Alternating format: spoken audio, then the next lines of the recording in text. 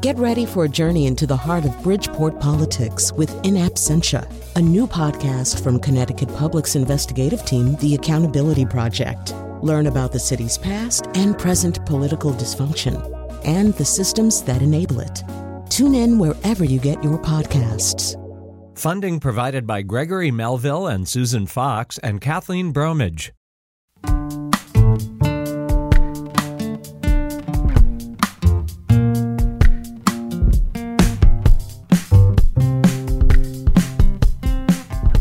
This is Where We Live on Connecticut Public Radio. I'm Lucy Nalpathanchel. Every day we are inundated with information, and it can be hard to figure out what's true and what isn't. And amid the clutter, a skepticism of science has emerged. Disinformation and misinformation can be damaging to communities. You don't have to look back very far to see how climate change deniers and anti-vaccine movements have tried to impact policies meant to protect people. What can be done to diminish fake science?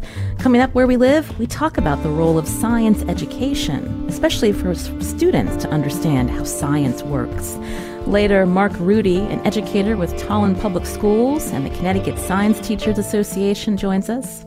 My first guest is a chemistry professor at Connecticut College in New London. Mark Zimmer has written several books. His latest is for high schoolers called Science and the Skeptic.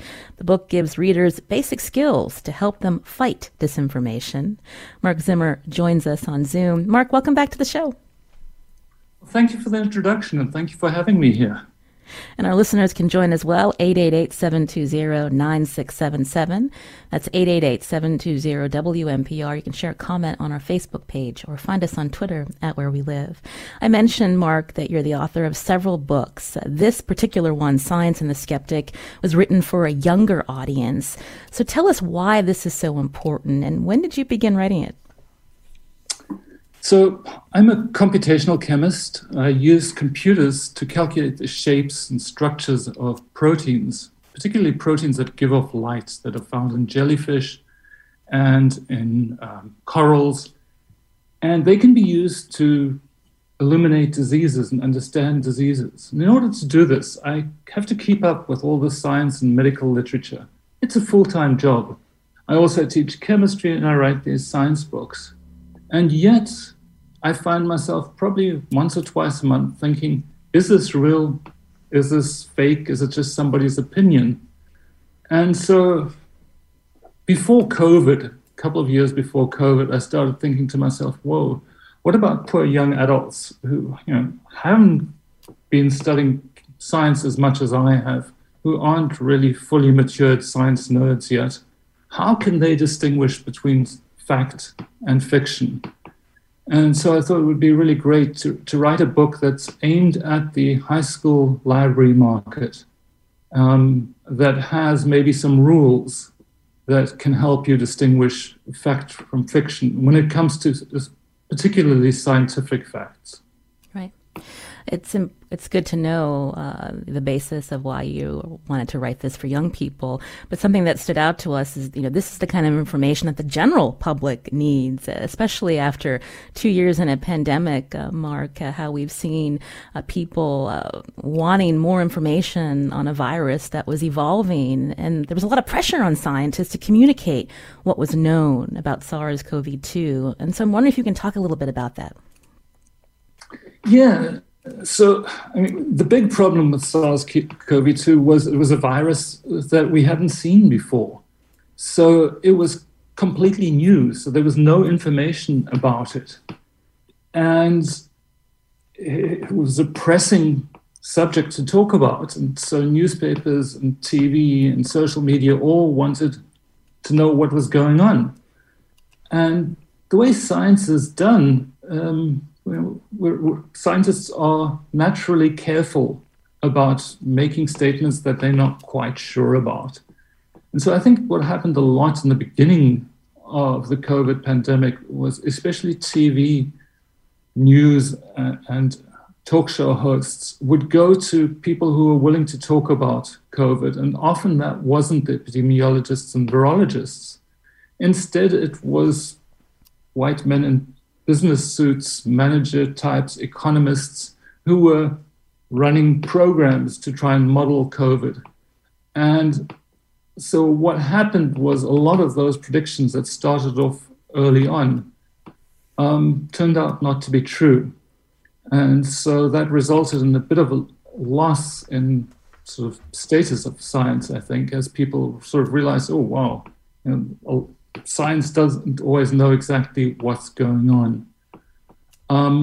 So I think that's happened. Then with vaccines coming out really quick, faster than anybody had hoped for, that reinstated the view that, well, maybe science isn't so bad. And 3M, it's the company that makes the little yellow Post-it notes. Every year they have a survey called The State of Science, and it just came out last week. And one of the things they found out was that 90% of the people they surveyed, and this is internationally, trust science, which is higher than it's ever been before. So one of the things that COVID has done is people have really got quite some trust in science itself. Trust in scientists is a little lower at 86%. And then very telling is trust in science that you read about in social media is down at 44%. So I think those numbers are really telling and sort of tell us a little bit about how we have to be careful of facts that come on social media where there's no editor who checks whether something's true, where typically misinformation or disinformation spreads a lot faster than factual information, just because we're all interested in things that are unique. Right. And so if we see something we haven't seen before, we're more likely to spread that on. Mm. Now we'll get into more of your tips on, again, figuring out what is fact from fiction. Throughout your book, Science and the Skeptic, you have 20 rules. And the first part really focuses on when we think about, where information is reliable, and also when we think about the way science evolves, the importance of peer-reviewed studies. So can you talk about that, Mark? Yes. So the way science works is, I'll take myself for an example. I come up with an idea with some students. We do a bunch of calculations or experiments. Then when we think we have enough to tell a bit of a story, we write it up as a paper. We send it to a journal, and there are many, many journals. And we choose a journal that has got sort of the status of, if we think it's an excellent best paper we've ever written, it'll go to Nature or Science, or it'll go to a chemistry journal if it's not quite up to that standard. An editor reads the abstract and decides, yeah, this is the kind of paper that I'd like to see in the journal, and then sends the paper to typically 3 reviewers who have expert knowledge in the field. Now, this was a massive problem with COVID because everybody suddenly was doing research in COVID, and there weren't enough people who could do this peer review. The peer reviewers then have to read the paper and, first of all, decide whether it is factually correct, and then does it fit in the journal that you want to publish it in. And then once it's gone through that, then the editor looks at what the peer reviewers say. They typically will say, yeah, this looks good, but we would like a little extra work on this just to show this one point and prove it, make sure that that's really real. And then it gets published. So if something's published in a peer-reviewed article, it's not infallible, but it's a good sign that scientists have really done the work and other scientists have checked the work. Now, there is a problem. There are these journals called predatory journals, where scientists pay money and they publish the work, and it looks like a peer-reviewed journal, but there hasn't been any peer review. It's just published as is. And people will do that to sort of prove that some supplement that they're selling actually works when it doesn't, or just a fossil fuel industry will publish a paper every now and again saying that climate change isn't real, but it isn't peer-reviewed. So one of the first things one has to establish is this a peer-reviewed journal or not? And you can do that online. There are a bunch of search engines that will tell you whether something's peer-reviewed or not. Mm-hmm. Yeah, that was my next question, given that there are so many places to find information online. You mentioned some of the most prestigious journals, but there is a site that can help people discern which journals are more reliable, Mark. So yes, one can look at just for list of predatory journals. And then if you find your journal in that list, then you know, oh boy, this is not legitimate science. You're hearing Mark Zimmer here on Where We Live. He's a Connecticut College chemistry professor and author of Science and the Skeptic. It's a book that includes 20 rules for young people. It also relates to the general public how to distinguish fake science from the real deal. You can join our conversation, 888-720-9677, or find us on Facebook and Twitter at Where We Live. And so in recent years, we hear about misinformation and disinformation and how that spreads online, Mark. But you also go into the origins of fake science and how we can learn from what happened in years past and how it relates to today. Can you give us an example? You wrote about tobacco as an example. Yeah, so tobacco is really fascinating because it has a very old history. We don't realize this, but in 1761, a doctor named John Hill wrote a paper saying that chewing tobacco causes tumors in the mouth. And this was the first time that anybody had ever shown that a particular food or anything causes a cancer. So they showed a link between one and the other.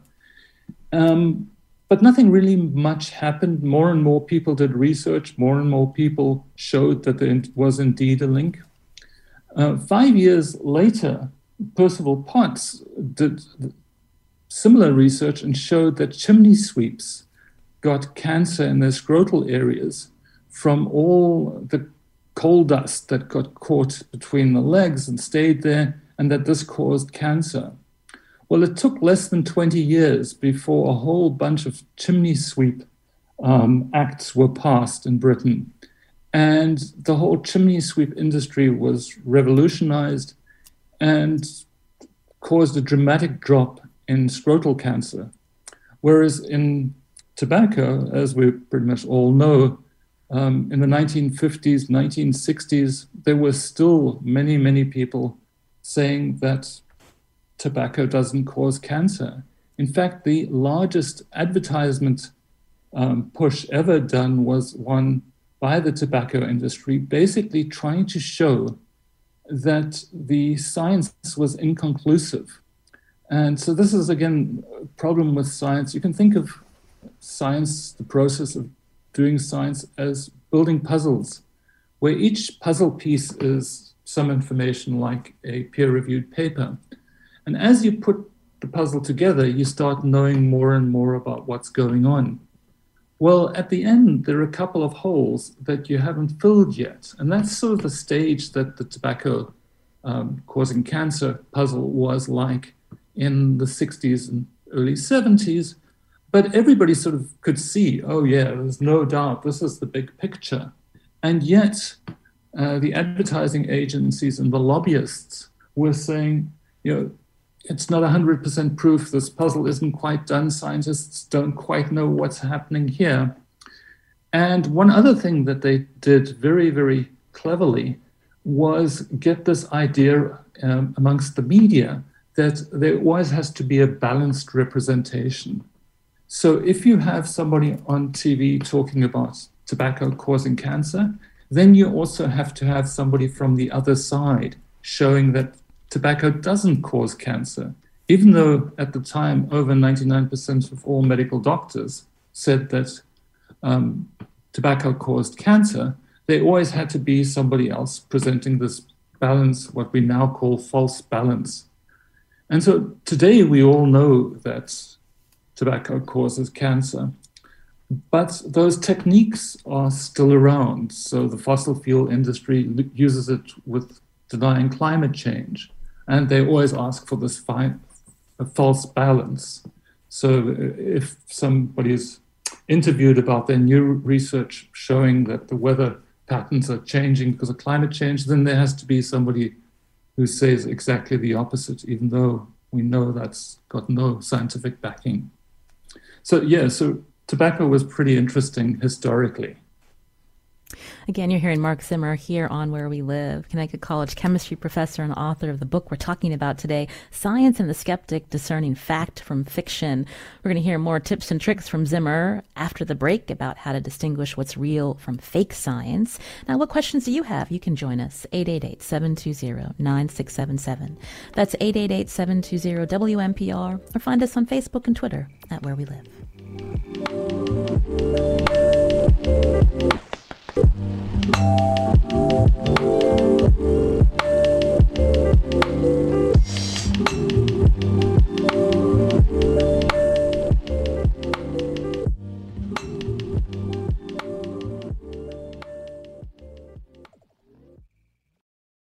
Support for this podcast comes from Hartford Healthcare. Elevating Health is funded by Hartford Healthcare. ECMO is a leading-edge, life-saving treatment for patients with cardiac or respiratory failure. Dr. Jason Gluck, director of the Mechanical Circulatory Support Program and Emergency Cardiac Care at Hartford Hospital, explains what it is. So ECMO stands for extracorporeal membrane oxygenation, outside the body oxygenation of blood. It's a life support technique that's used by highly sophisticated medical systems for patients with severe heart or lung failure. The technique involves removing blood from the body, oxygenating it, and then returning it back. ECMO procedures happen in the ICU, but not all hospitals are equipped with the necessary technology and staff. Dr. Gluck describes Hartford Hospital's ECMO Go team. So ECMO is considered when treatments have failed, and in our center with a special ECMO on the Go team, we'll actually take that technology to their hospital and help them out there if they need to stabilize the patient and then bring them back to Hartford for recovery. For more information, go to ctpublic.org/elevatinghealth. You're listening to Where We Live on Connecticut Public Radio. I'm Lucy Nalpathanchel. Science helps us understand the natural world by interpreting results of experiments to build knowledge. Yet how much of the public understands how science works and the ways to distinguish real science from made-up science? That's the stuff that's so often shared on social media. In his book, Science and the Skeptic, Connecticut College chemistry professor Mark Zimmer gives tips to young people to help them understand how science works and the ways they can discern fact from fiction. These skills are needed now more than ever. As Zimmer writes, research has shown people are more likely to repeat or share fake science they see on social media than actual facts. And this tendency relates to the biases people have, whether responding to negative information, sensational news, or sharing information that reaffirms their beliefs, even if they aren't true. Mark Zimmer is with us on Zoom. Earlier we talked about the origins of fake science, and you had explained, Mark, that scientists had long reached consensus about the link between tobacco and cancer, but it was the vested interests that used even a little bit of uncertainty to cause, again, policies to not be passed that would curb the sale of tobacco and the real impacts on consumers. And I'm wondering, when we think about how kids may not be learning about this in the classroom, but this is still a really critical piece when we think about interpreting information. Yeah, that I guess is maybe a better question for the next guest who has more dealing with the curriculum. But we don't have anything like this in most curricula right now, where students are taught how to be critical without being cynical. I think that's really important too, that they don't lose the wonder of science, but at the same time learn how to look at science, see if it's real, see if it's not real, see why somebody might be making up something. So you used both terms, misinformation and disinformation. So misinformation is information that was accidentally spread and that contains some mistakes in them. So this is where somebody just copies down something wrong or does something wrong, and then because people see it and it's different to everything else they've seen before, it gets spread pretty quickly. And then on the far side of that is disinformation, where somebody on purpose sets out something that's false, where they know it's false. This might be for political reasons or for economic reasons. I think maybe the most interesting to me case is in the anti-vaccine debate. So in 2016, it turns out that if you looked at all the social media tweets that were on the extremes of the anti-vaccine debate, so on the pro side, people who are saying, you've got to vaccinate your children, it's immoral if you don't, they'll die if you don't vaccinate them. And on the other side, people saying you can't vaccinate your children, they'll become autistic, and it's very, very dangerous. It turns out that the vast majority of these tweets came from the same source. And that source was presumably from the Russian intelligence community. And all they wanted to do was stir up discontent between the two groups and push the two groups even further apart. And so I think it's really important that students do learn that. That's one of the reasons why I want this to be a high school, or wanted this to be a high school library book, so that students can critically look at something on the internet and decide, is this real? This is not real. Why would somebody be wanting to do that? And I think in the middle of misinformation is something where people want to believe it's real, and they haven't quite got the proof yet. But because they want to believe it so much, they're ready to believe it, and they'll spread it. And so we get something that's sort of halfway between misinformation and disinformation, which is also very, very common. We know the pandemic is not over, and when we talk about COVID misinformation, how can readers of your book, especially young people, navigate, again, what misinformation and disinformation is? What's the starting point, Mark? Well, I think the starting point is always to find scientists whose expertise is in the area of the information. So, and see what they say. So obviously, I think even though the CDC hasn't got such a great reputation right now, the CDC is still a fairly reliable source to look at. Peer-reviewed papers obviously are very reliable as well. And then if you see somebody on TV, and you can see at the bottom it says sort of virologist so-and-so, and it seems to make sense, and a week later or 2 weeks later it still makes sense, then the next time you hear that person talk, then you can trust them a bit more. So it's also a long-term process where you sort of hone your skills to find out who's telling the truth. There's a really fascinating graph that is on the internet as well that shows all the different news outlets and how much of their news is fact and how much is opinion. So you can see, for example, that both CNN and Fox News don't do quite that well, that a lot of the material that they sort of present as fact is in fact only opinion that hasn't been verified.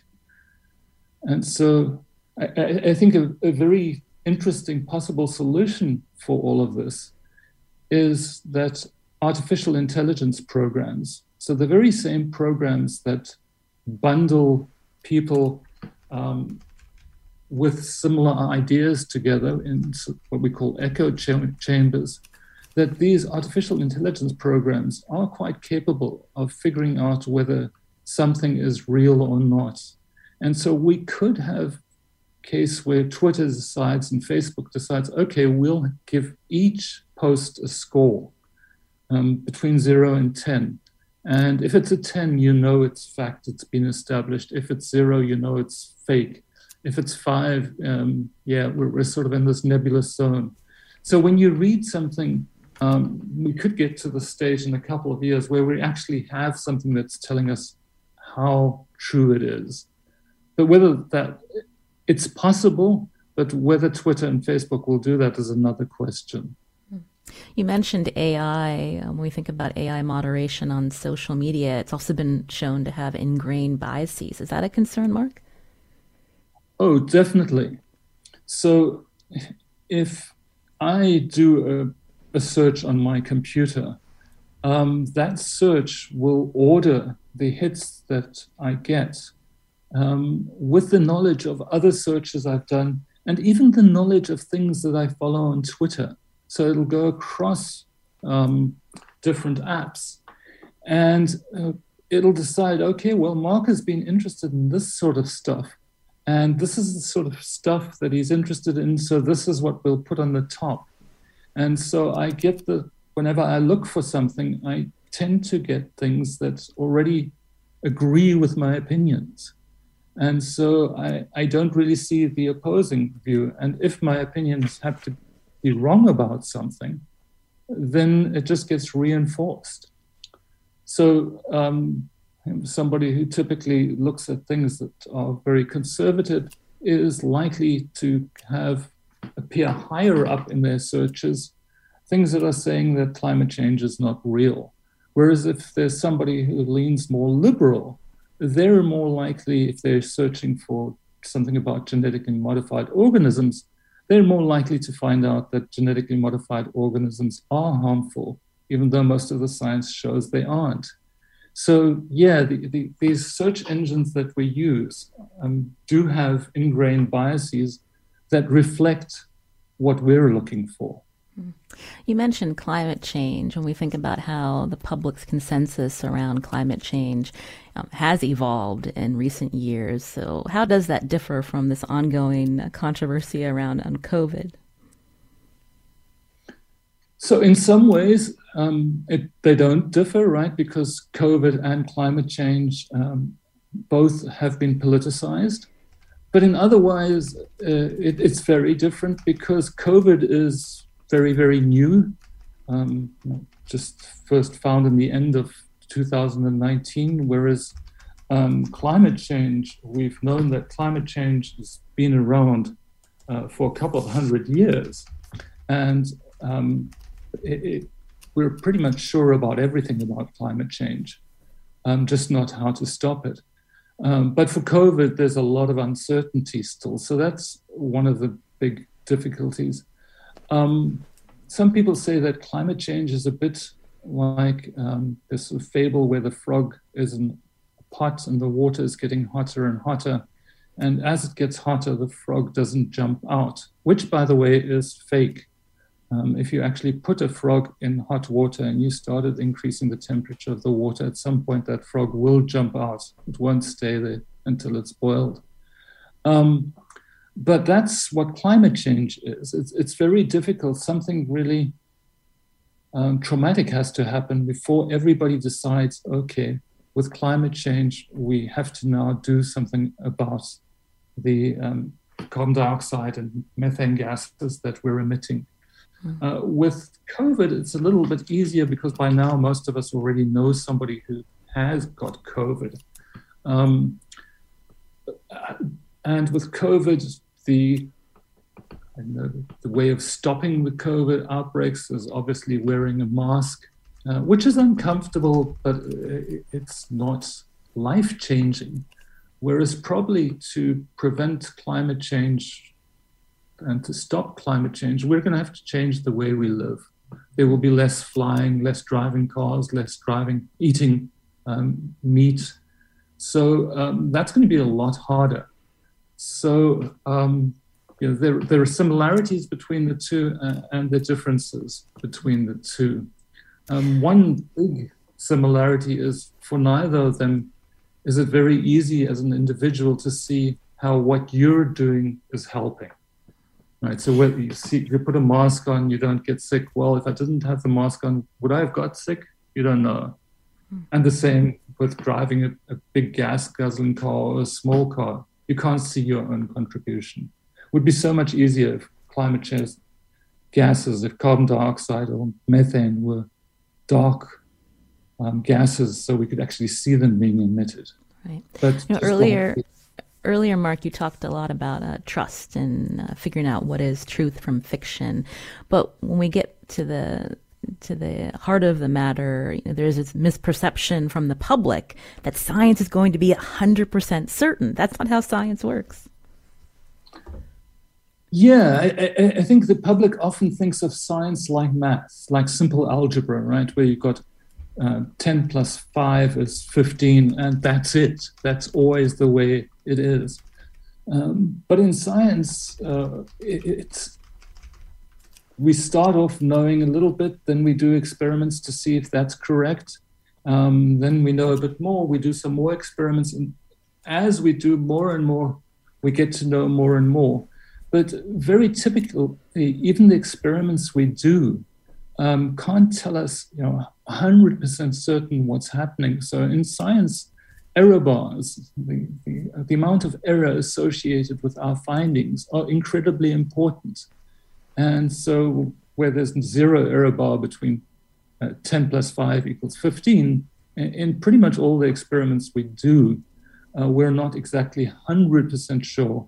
We're just mostly sure. And I think that's one of the reasons why you find scientists being much more careful about predicting what's going to happen and about what they know. Also, science is often, ultimately it all comes down, biology and medicine comes down to atoms and what atoms are doing. And these are, of course, not infinitely, but nearly infinitely small atoms coming together to make molecules that we can't see, and it's very, very difficult for us to measure them. So we're never 100% sure about what we're seeing. I've been talking with Mark Zimmer, Connecticut College chemistry professor and author of the new book, Science and the Skeptic. It includes 20 rules to distinguish fake science from the real deal. We actually have that on our website, ctpublic.org/wherewelive. Mark, a pleasure to hear from you. Thanks for writing this book. It's so important to have great science communicators to help the public understand science. Well, thanks so much for having me on the program and for listening to me. This is Where We Live on Connecticut Public Radio. Coming up, we're going to learn how local science teachers and public schools educate students about science, including how to think critically about what they see and hear. First, it's the last week of Connecticut Public Radio's spring membership campaign. Think about all the different topics and people you hear from on Where We Live each day. We know you value this information because you're listening right now. But if you have yet to support Connecticut Public with a pledge, what are you waiting for? Here are two of my colleagues to tell you more.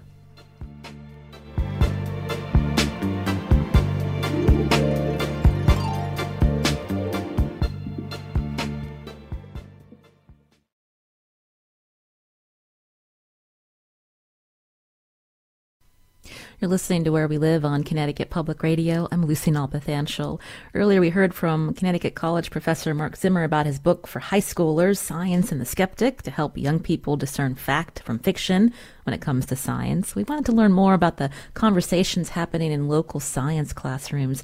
Joining us now on Zoom is Mark Rudy, Curriculum Supervisor of Science for Tolland Public Schools, and he's the Tolland County Director of the Connecticut Science Teachers Association. Mark, welcome to our show. Thank you. Thanks for having me. So briefly, can you tell us about the association and how it supports teachers? Sure. The Connecticut Science Teachers Association has been around for a long time, always endeavoring to provide teachers with information about new practices and the best way to educate students in the classroom. Our role has shifted pretty significantly with the new standards that have come because the approach to science has shifted. So now most of us remember being in the classroom, in the science classroom, and we had a lot to memorize and lots of things to know. And it's much more of a focus on skills and on that critical thinking piece that Dr. Zimmer is really talking about. And so now we focus more of our efforts on helping teachers to think through those kinds of shifts and how to operationalize that in the classroom. So we've even shifted our PD offerings to be much smaller and more focused, and really, again, focused on what teachers can do in their classroom so that they walk away with something that they can do and try. We heard there's a long history of pseudoscience that Mark Zimmer laid out, as well as in his book. And so as a science teacher, how do you treat these topics like COVID, like climate change in the classroom, to explain how science works and to get students to think about this critically? Yeah, this it's definitely not a new issue. Even under the prior Connecticut standards, the CAP standards,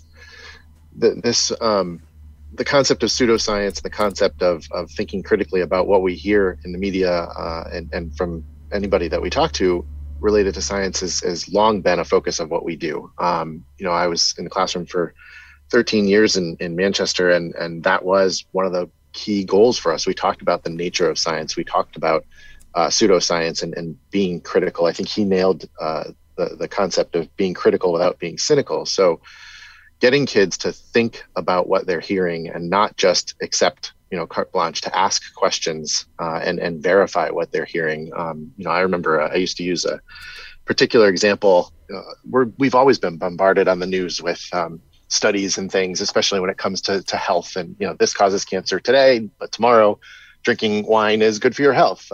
So there was one particular study that said, the headline was, chocolate causes cancer, which of course that's got to be one of the worst things in the world. I don't know how to live a life without eating chocolate. So I immediately started asking questions. But when you listen to the rest of that story, the study was done with rats, which is certainly comparable, but still not humans. And they were feeding those rats 2 pounds of chocolate a day. I don't know as a human being that I could eat 2 pounds of chocolate a day.